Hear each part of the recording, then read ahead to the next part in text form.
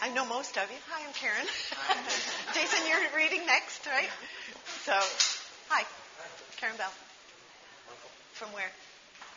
What's your area? Yeah. What do you study? Oh, that's all. Sorry. No, everybody who knows me knows, I know everybody in the audience. And hi.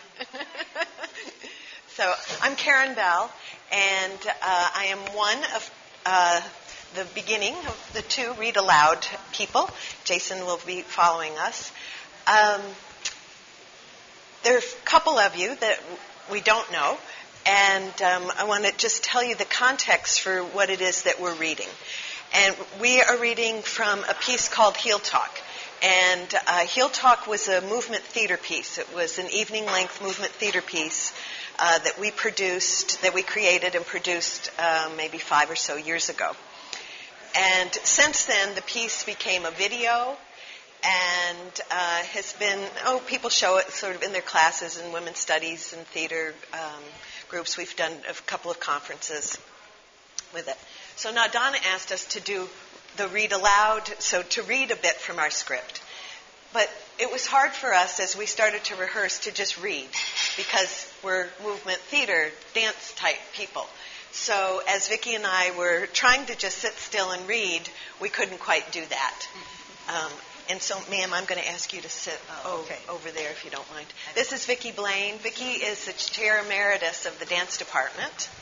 And I'm currently the dean of the College of the Arts. I was chair of the department after Vicki.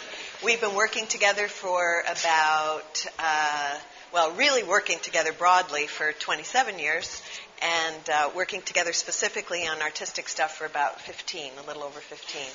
So I'm just going to start. You will get the gist of the content very quickly, I think. I'm going to begin.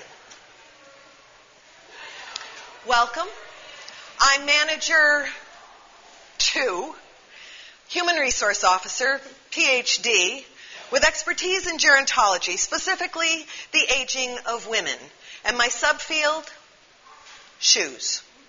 You've undoubtedly heard of my groundbreaking work in the area of pharmaceuticals and aging and its political ramifications and theoretical implications as we move into a new millennium, awash with misconception, fear, and panic in the seemingly male-dominated world where women's hormonal issues are finally being explored and are today's buzzwords. You'll excuse me for this. Vaginal dryness, flaky skin, loss of libido, sagging breasts, sleeplessness, memory loss. Sleeplessness, memory loss. Incontinence, sudden weight gain, and irritability. Other things to know. The first signs of aging show up on the face as smile lines outside the eyes, followed by lines under the eyes. Next, the cheeks get wrinkly and the skin gets drier. Suddenly, the jaw looks a little fuller, and soon small fatty pouches appear alongside the corners of the mouth. Of course, this can be taken care of nowadays. An eye job is nothing, a nip here, a tuck there, well, there's nothing to it. And if you have $1 million smile, always wear a simple scarf, nice legs, and of course, the right shoes. You'll stay young looking forever. Speaking of shoes, when I was a little girl, my mom said, "Honey, wear my high heels. They'll make your legs look gorgeous." I said, "Mom, they hurt." She said, and I'm not kidding, "Take aspirin." And smile. However, too much smiling causes the first signs of aging. Shows up on your face as smile lines outside the eyes, followed by lines under the eyes. Next, the cheeks get wrinkly and the skin gets drier. And for God's sakes, I'm telling you, keep down the stress. For it's sure to cause that ghastly gray. Oh, just wait. Don't that bet you thought I'd never get here.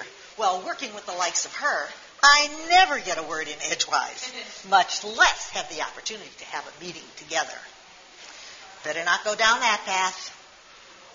Okay, there's too much work to do. Let me see. Do we have everybody? Sigh. Try to stay the whole meeting, okay? I know you like to leave early. Oh, okay. Donna, enough with the emails. Oh, hey, Charlie. Yeah. Okay, here's the deal. 2 women. Sit down. See what I said? Middle age, middle class, middle management. Middle age, 40 to 60. But with today's resources, vitamins, minerals, exercise, liposuction, and Botox, we stretch it to 70. 2 women. Again, who are we? Where were we, and where are we going? You know, doesn't take a rocket scientist. We all know where we're going, right? Aging. Big time aging.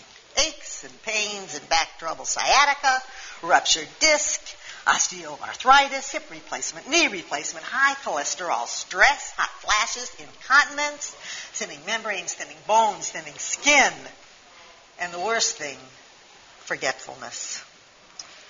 And we've all been there with children. Been there, done that. But now I hear they are returning home. God. Another place a lot of us have been, divorce.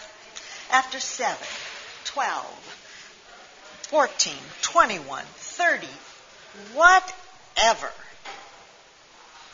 And what about our looks? Wait. Graying, sagging, gaining. 2 women caught in the middle. Hey, what time is it? Oh my God, there's so much to do. Places to go, people to meet, inventory to take, orders to place, and evaluations to make. Hey, manager 2. Manager 1. 50-ish.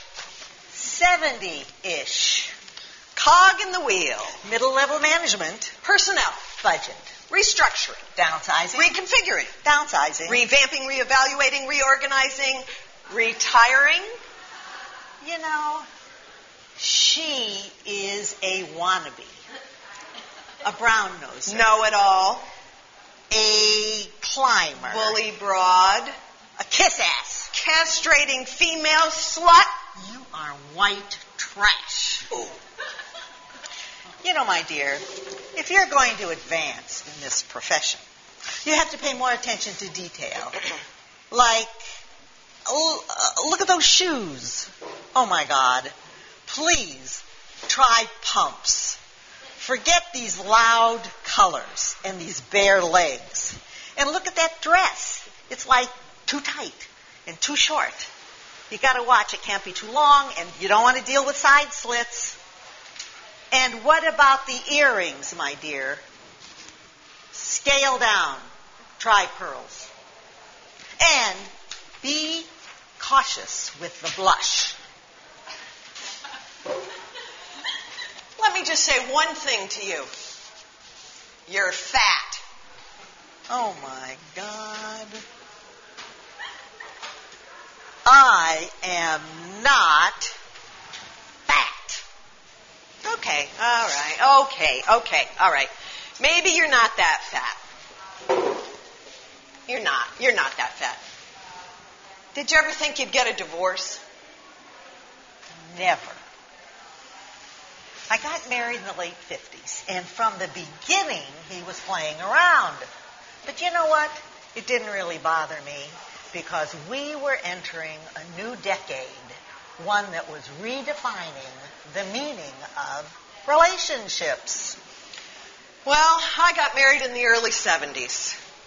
It was a time of free love and open marriage. I married my best friend. This went on for 30 years. He stays on his womanizing path, and I become more and more committed to my career.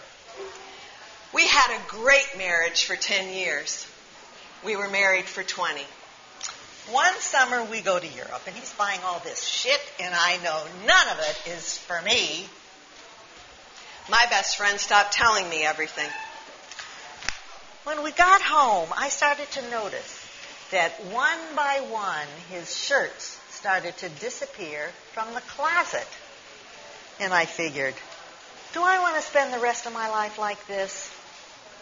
I'm calling Jack. My lawyer. Who'd want to divorce us? Yeah. We are so great! So how is it for you? Great. Getting a divorce at 50 was the best thing that ever happened to me. And you? Painful. And come on, now, seriously, don't you think I still look pretty good? Oh, my dear, you look great for your age. Right. No, you look great for your age, too. No, you look great. You know what? You look great for your age. If I were a little taller, I could carry this weight. Oh, good Lord. You're over 70. You're great. We're great. 5, 6, 7, 8, a 1, 2. We are great. 4. And we're out of steps. And a 1, 2, done. Hey, I got it. I got back in. Oh. All right. We are great. But did you ever think you'd go through menopause? Oh, never. In the mid-'80s, as part of a hormone replacement therapy program, I started taking estrogen. Soon I became aware of this close correlation between estrogen and cancer.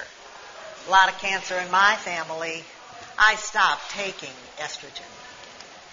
Well, I go to bed every night with my pajamas on. I wake up in the middle of the night and I am drenched. I swear, my hair is dripping, between my thighs are dripping, my underarms are dripping. I get up, I take off all my clothes, stand there stark naked, hop back in bed naked, except for the pink stiletto slippers. Then my gynecologist warns me, without estrogen, I'm at high risk for osteoporosis. And I thought, I better have a bone density test. Significant bone loss. I get back in bed only to cool off, pull up the sheets, the covers, put on the pajamas, the whole bit happens again. I shifted to Fosamax. Still significant bone loss. This process happens each and every night at least 6 times. Then I made a big change. I joined a gym. Started strength training, taking calcium, vitamin A, vitamin D, and shifted to Evista. I think I need designer hormones. Who'd ever think we could go through menopause? Yeah. We're so great. Okay, the aging thing. The rest of it, how is it for you? Well, each day I get up and I face a new challenge. Today, I need to find my spine. I need to find the space between my vertebrae. I need to soften, sense my weight. Before it's too late, I need to learn to breathe through my ankles and knees and hips and elbows and fingers. I need to make myself available to gravity. Manager one, I don't even know what you're talking about. What are you doing? Well, let's put it this way. I'm recapturing, reconfiguring, reevaluating, re-examining, refurbishing, reinventing, retooling, restructuring. How about retiring? Let's put it this way. I'm off to a commune in Palm Springs. All right. Now that I'm in charge, it's time to restructure. It's a time to reform, revision, re-examine, rebuild, reinvigorate. It's time to redefine the bottom line. sagging, wrinkling, thickening, nip it, tuck it, fix it. That's the bottom line. It's time to reassess your footwear. Keep it simple. Wear heels. And remember, I investigate aging and footwear. Hey, I'm back and feeling really pretty good about myself this time round. Mm-hmm. By the way, high heels produce an erect ankle and an extended leg. Who cares if I'm overweight? The arch of the foot is radically curved like a ballet dancer on point. I love wearing these unstructured clothes like these loose-fitting dresses. The entire lower body is thrust into a state of tension resembling that of female sexual arousal. Who cares if my boobs are sagging and my waist has disappeared? By tilting the pelvis, high heels cause the lower back to arch and the derriere to protrude. I'm really on the inside the same. High heels place my ass on a pedestal where it belongs. These are the shoes for me. Size 9. What do you think? I mean, really, are these shoes disempowering? I mean, come on, do they enslave us? Are we rendered helpless by wearing them? I used to wear a 7, but my feet have really spread. You know, high heels can cripple you for life. Is it worth it? Yes. I mean, yeah, the answer is obvious, of course. At 70-ish, I recommend sneakers. At my age, I'm sticking with the heels. Okay, it's not right, it's not noble, but they're powerful. You go for it, Manager 2. Hello, Manager 1. Thanks.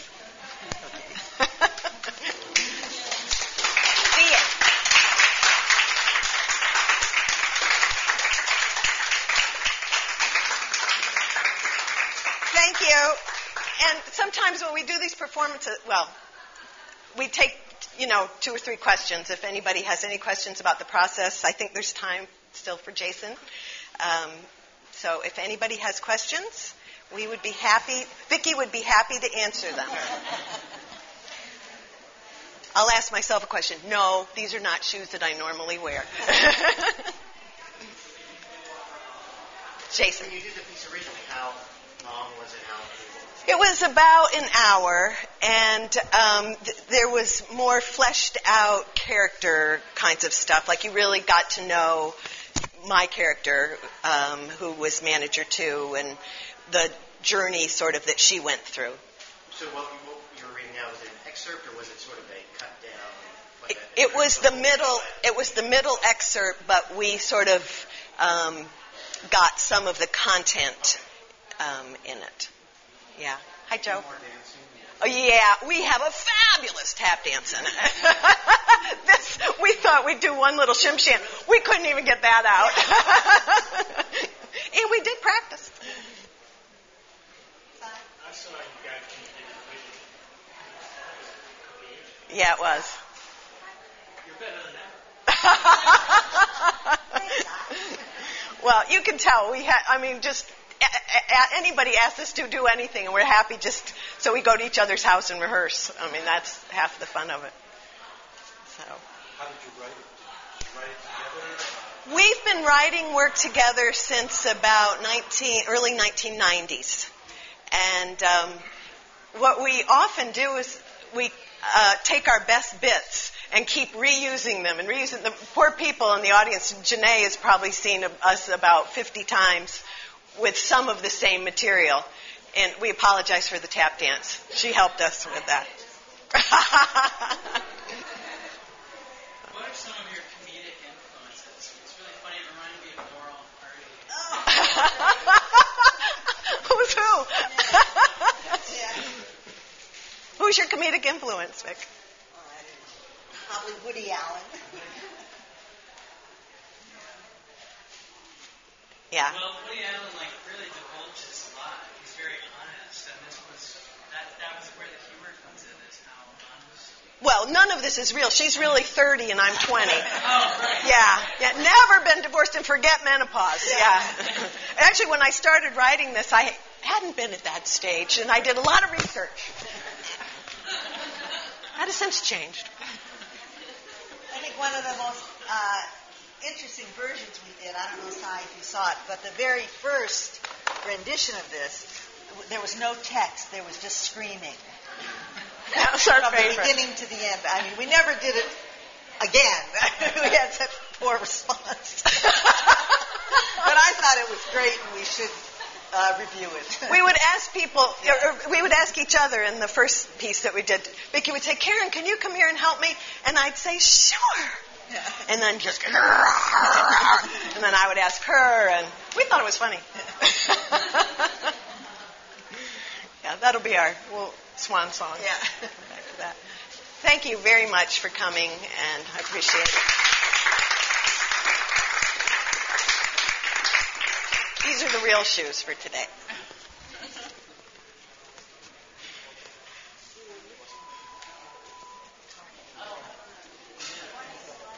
I don't think I'm going to need it. I'll stand. Yeah, sure. Yeah, definitely.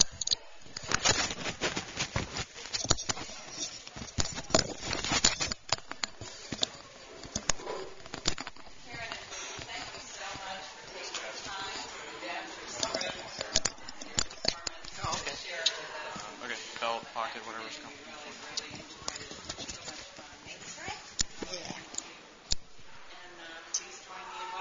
There we go. Thanks. Sure.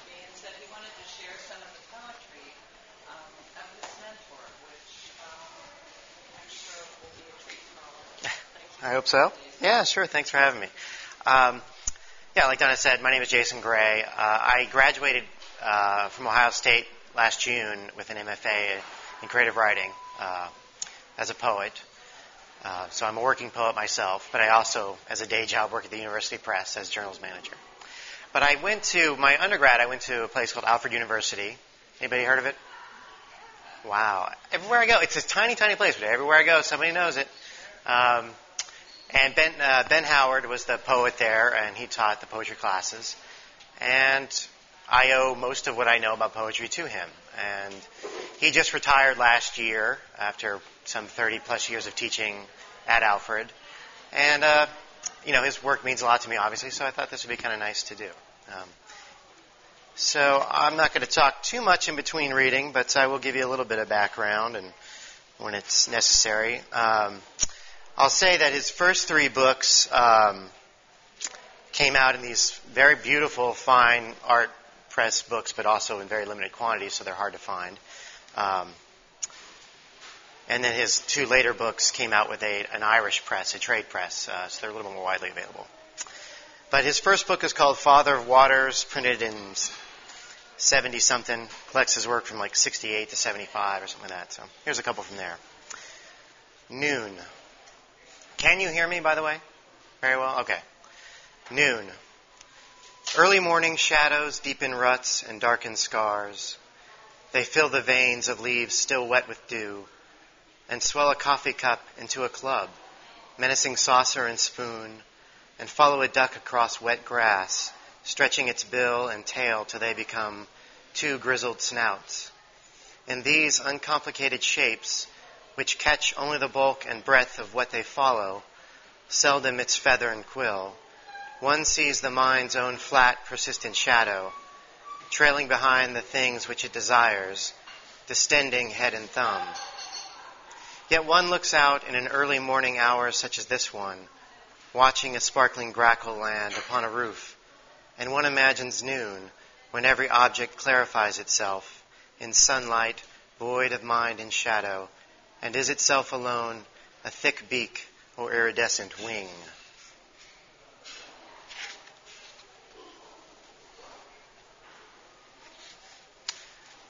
This other one I'm going to read for this book is the title of which I just always Ever since I first read it, if I'm out in the woods, I just hear it all the time. I'm not actually sure what to make of it, but I can't stop repeating it whenever I'm out in the woods. It's called The Trees If They Had Any Sense, and the title runs into the poem. The trees, if they had any sense, would turn to stones. The oak would turn to granite, and the willow to shale. Once again the hail battles the tamarack, and wolf cubs crouch in a hole between two boulders. The trees, if they knew what was good for them, would turn to water. The beech that knows so much would turn to sleet, and the cedar to rain. They'd be so much safer that way when the winds from across the valley sweep the ravine, and rain that wasn't supposed to last pours down for days. The trees, if they had any intelligence, would turn to clay. The saplings would disintegrate to silt, and the venerable maple would melt to a soft red glaze.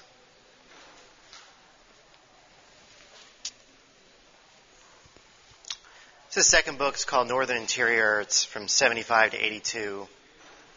Just a couple from there. It actually has my favorite of his poems in there, and I'll read that last, though. Floodgates. We had no gift for mourning. What we knew was how to regulate our grievings, how to channel our devils back to hell. At night the barges wailed, the dark issued its warnings. Praise was not our forte. Indignant, yes, at the perfidy of some, and half taken by others' lies, but mostly told by ourselves to keep our angers locked, our fears in common vaults. When water rose to meet us in the streets, it meant nothing that we could say. We filled bags with the river's sand. We kept despair eating its wet meal at the cellar door.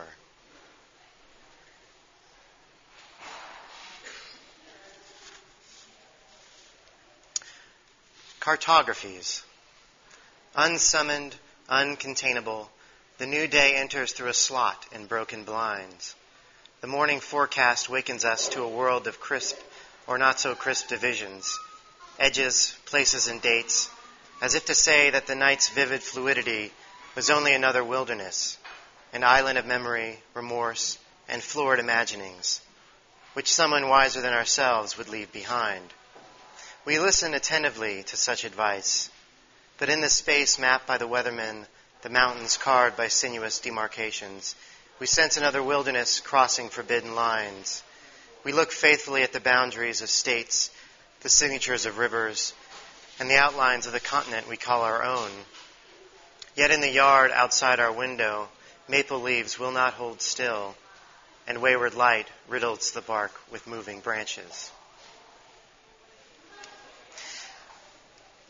One of the things that influenced my work from his is his frequent use of nature as an image, a metaphor, a starting point. And that's something I do quite a bit. And the meditativeness of his poems is something that my own work borrows heavily from. In his third book, he began to write about Ireland, which became, for the rest of his career, kind of his sort of main focal point. He spent a lot of time there. He's written quite a bit on Irish writers and has a great collection of essays on Irish writers, which is worth reading if you're interested in the subject. So you start to see that in his work, and I'm going to read the first two sections of a poem called Monaghan Quartet, which he wrote in memoriam of Patrick Kavanagh, who was an Irish poet in the 20th century. And actually, I just heard today that in the ongoing peace process for Northern Ireland, one of the Protestant version of the IRA, the Ulster Volunteer Army or something like that, has laid down its arms. So, and there's some of that in here about the conflict. So, 1, openings. On sodden days, the wind returns in gusts, blasting the rhododendrons. Here in the north, late April's wild recovery advances in the wet fields, bearing along old doubts and fresh misgivings. Out of these morning mists will come a clarity, a second birth, a shining. Or so I announce, and take my chances against a force that throws its coiled nets over the gorse, the piled stones, the hedgerows. This mist will lift. Those tangled roots and fibers beneath the rocks, those skeins of memory, will be unearthed beneath a northern light that renovates old posts and casts new shadows into the pools and furrows. Out of our fears will come a strength, and out of a lengthening story will rise a hierarchy of worth, a plot, and understanding. Or so we assure ourselves, seeing the truth and error of our ways in newly parted clouds, in flights of crows performing slow ascents and savage dives. 2. Monaghan. This torn country spares itself the frowns of tourists, the foreigners' aspersions. Small, unwatched, the primrose brightens in the ditch, the holly hones its edges. Bound for Fermanagh, visitors might inspect these gray stone towns and wind-crowned drumlins once, or not at all. The slopes too gentle, the fields too close to catch the eye. Here are the Black Hills Kavanagh renounced, the wayside nettles that snagged his spirit. Stranger to a landscape he found common. I ride uneasily on borrowed roads and meet at pillbox checkpoints on the border, a spectre Kavanagh never saw. The light that falls impartially on Ireland's pain and felicity falls here on barricades, a slot of glass, a corrugated bunker, a civil and detested soldiery. Near to a line where old disunions fester and tribes convene, the severed wing of Ulster shadows its own, who call it bandit country.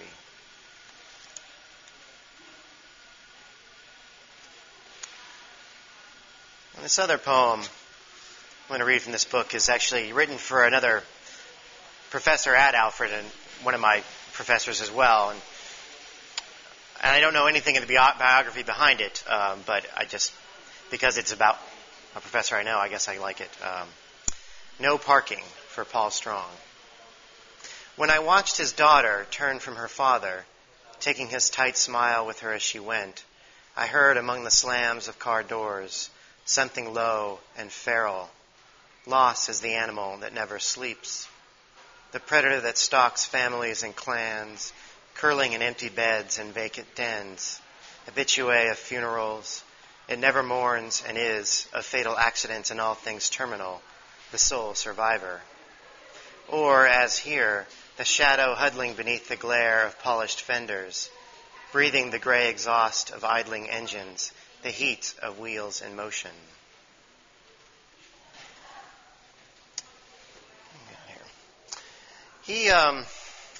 His interest in Ireland sort of made him, as he spent a lot of time there, he began to work on what he called a verse novella, a book called Mid-Century, which is a story of an American lexicographer in Ireland during World War II and just after, from 1944 to 1950.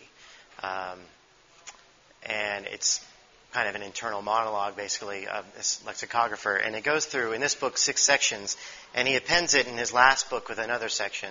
And I'm just going to read the opening couple sections. Well, the opening section, and it's subdivided into sort of first parts. But this first section is called The Word from Dublin, 1944.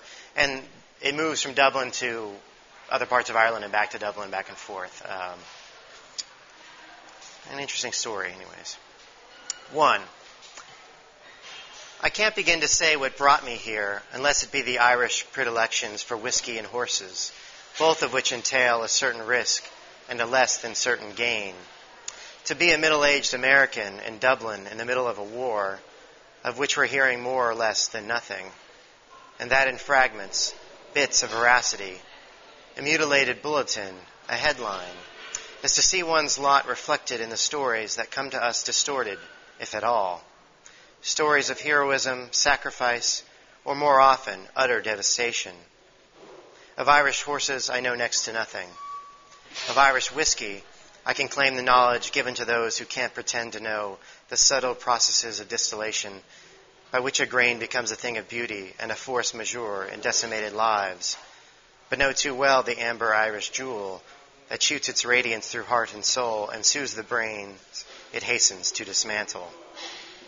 Water of life indeed, its irrigation useful to a spirit somewhat parched by human frailties and human needs, or more specifically, the final exit of her whom I was pleased to call my wife, until I called it quits and left those scenes of mutual defeat and exploitation. And she in concert left for Colorado, taking her parents and our only child. Or more recently, my troubled lover, savagely beautiful but off her rocker, who also bolted, taking neither child nor furniture, but much of my belief in sanctity and high romantic logic. Reasons enough to sojourn in a country notorious for its hospitality, itself no stranger to intestine wars, but neutral where the lunacies of Hitler and the blusterings of Churchill are concerned. And to find some consolation in a landscape which in the evening sometimes calls to mind the saintly scholar's tranquil countenance, or if you like, the monks at Clonmacnoise transcribing psalms and jotting marginalia, in perfect peace before the Danes' arrival. 2. The heart has many corners, but this city is, I think, a diagram of corners. Not least the pungent snugs of the Palace Bar, those corners where the heart can talk itself out of its misery or celebrate its minor triumphs over a ball of malt. The last is Irish for a shot of whiskey, a phrase I fancy only a little less than the thing itself. Mainly because it captures the truth about the permanence of things, for what the trick of speech is calling solid is really liquid, not precisely formless, but certainly susceptible to change, by which I mean consumption, disappearance. On that one point, if nowhere else, the Irish remind me of those smiling Buddhist monks who make impermanence their daily meditation, along with suffering, the formless ego, and the spectacle of loved ones' flesh decaying. For death, as the poet said, is never far from the Irish mind, or ever very far from the darker corners of the Palace Bar. For sometimes in the evenings I allow my thought to circulate around my father, that stout Midwestern Methodist, whose leading scruple was a stern sobriety in talk as well as drink. Weigh your words, he told me. Sound advice, if seldom taken, and seldom needed, now that certain words carry more weight than anyone can manage. What's eating them? I asked my sober sister, noticing off to the side 2 upright farmers standing at attention like those Gothic oldsters in the paintings. Don't you know, my sister said, they have moralysis. That was a dream some 30 years ago. I didn't know. How could I, having grown almost to manhood, with that same affliction which causes Iowans to see the world as more coherent than it really is, and gamely to construct a moral dream where black is black and a promise is a promise. In the nether corners of the Palace Bar, where black is seldom black, or a fact, my father's dream can seem a kind of madness, and just to keep my bearings in this country, whose ancient language has no words for yes or no, but only subtle shades of meaning, I sometimes scratch the facts on sodden napkins. I'm 48. My son is 9. Tonight is June 22nd, 1944.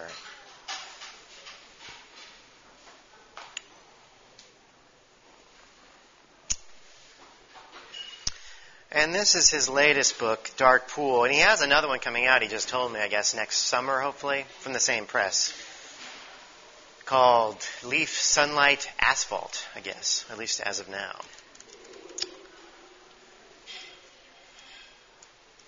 One of the things that I did learn from him that I admire so much in his work is choosing the right word, and so much of poetry is about that, since you have limited space and you have to use the right word. And this is a poem that sort of exemplifies that for me, at least in my own mind. And it's a poem about writing poetry. The Growing Poem.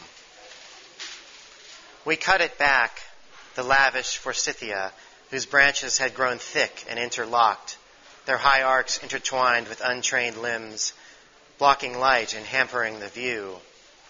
How dwarfed it looks, its green insignia, returning week by week, its trunk wood hacked to knee-high stubs, from which resurgent stems extend themselves, bearing a leaf or two.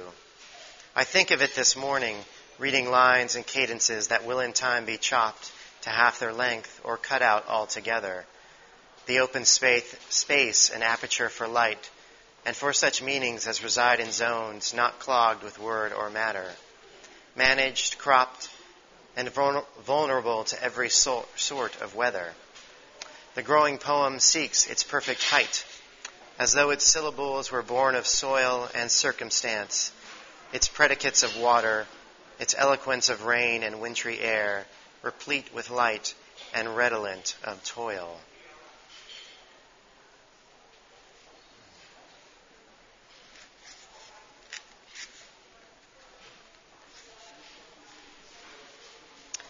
This is a sonnet called Reticence.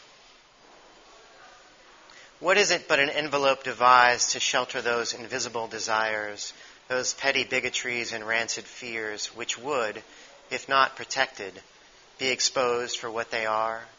What is it but a bolt which keeps the stores of memory secure, lest your house be looted by that burglar who knows your slightest move, your subtlest habit, your grossest fault? But what your barriers have held at bay is not that predator alone, nor yet the tireless voyeurs, but that constrained intruder in your heart, whose business is to see you as you are, however much you keep yourself apart.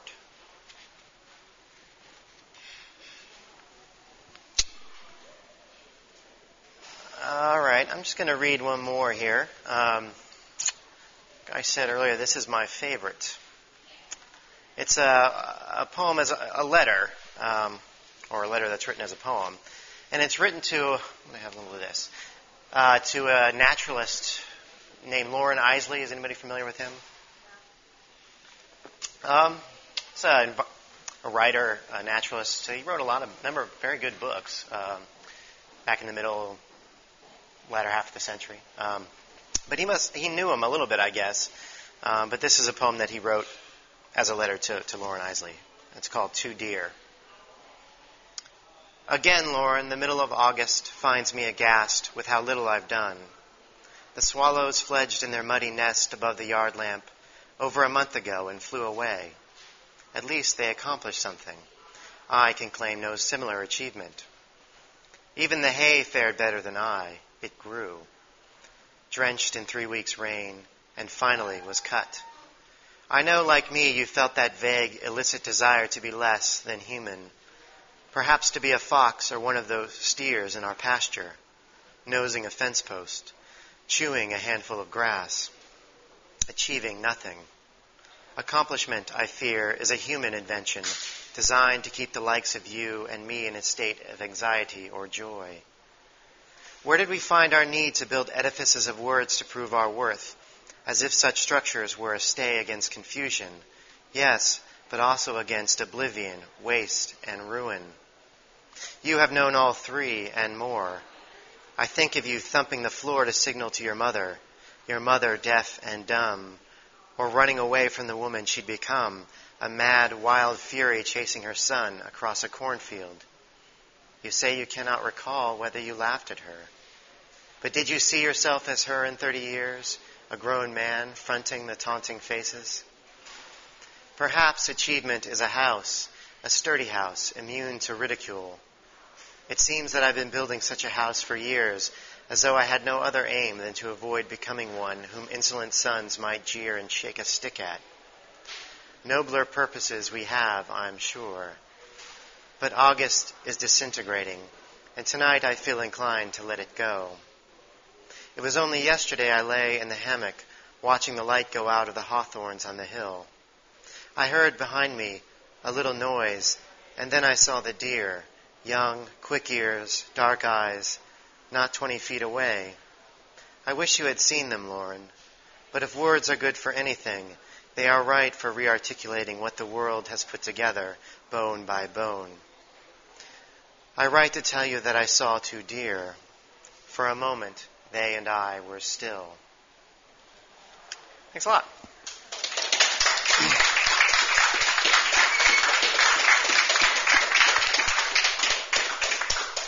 Oh, thank you.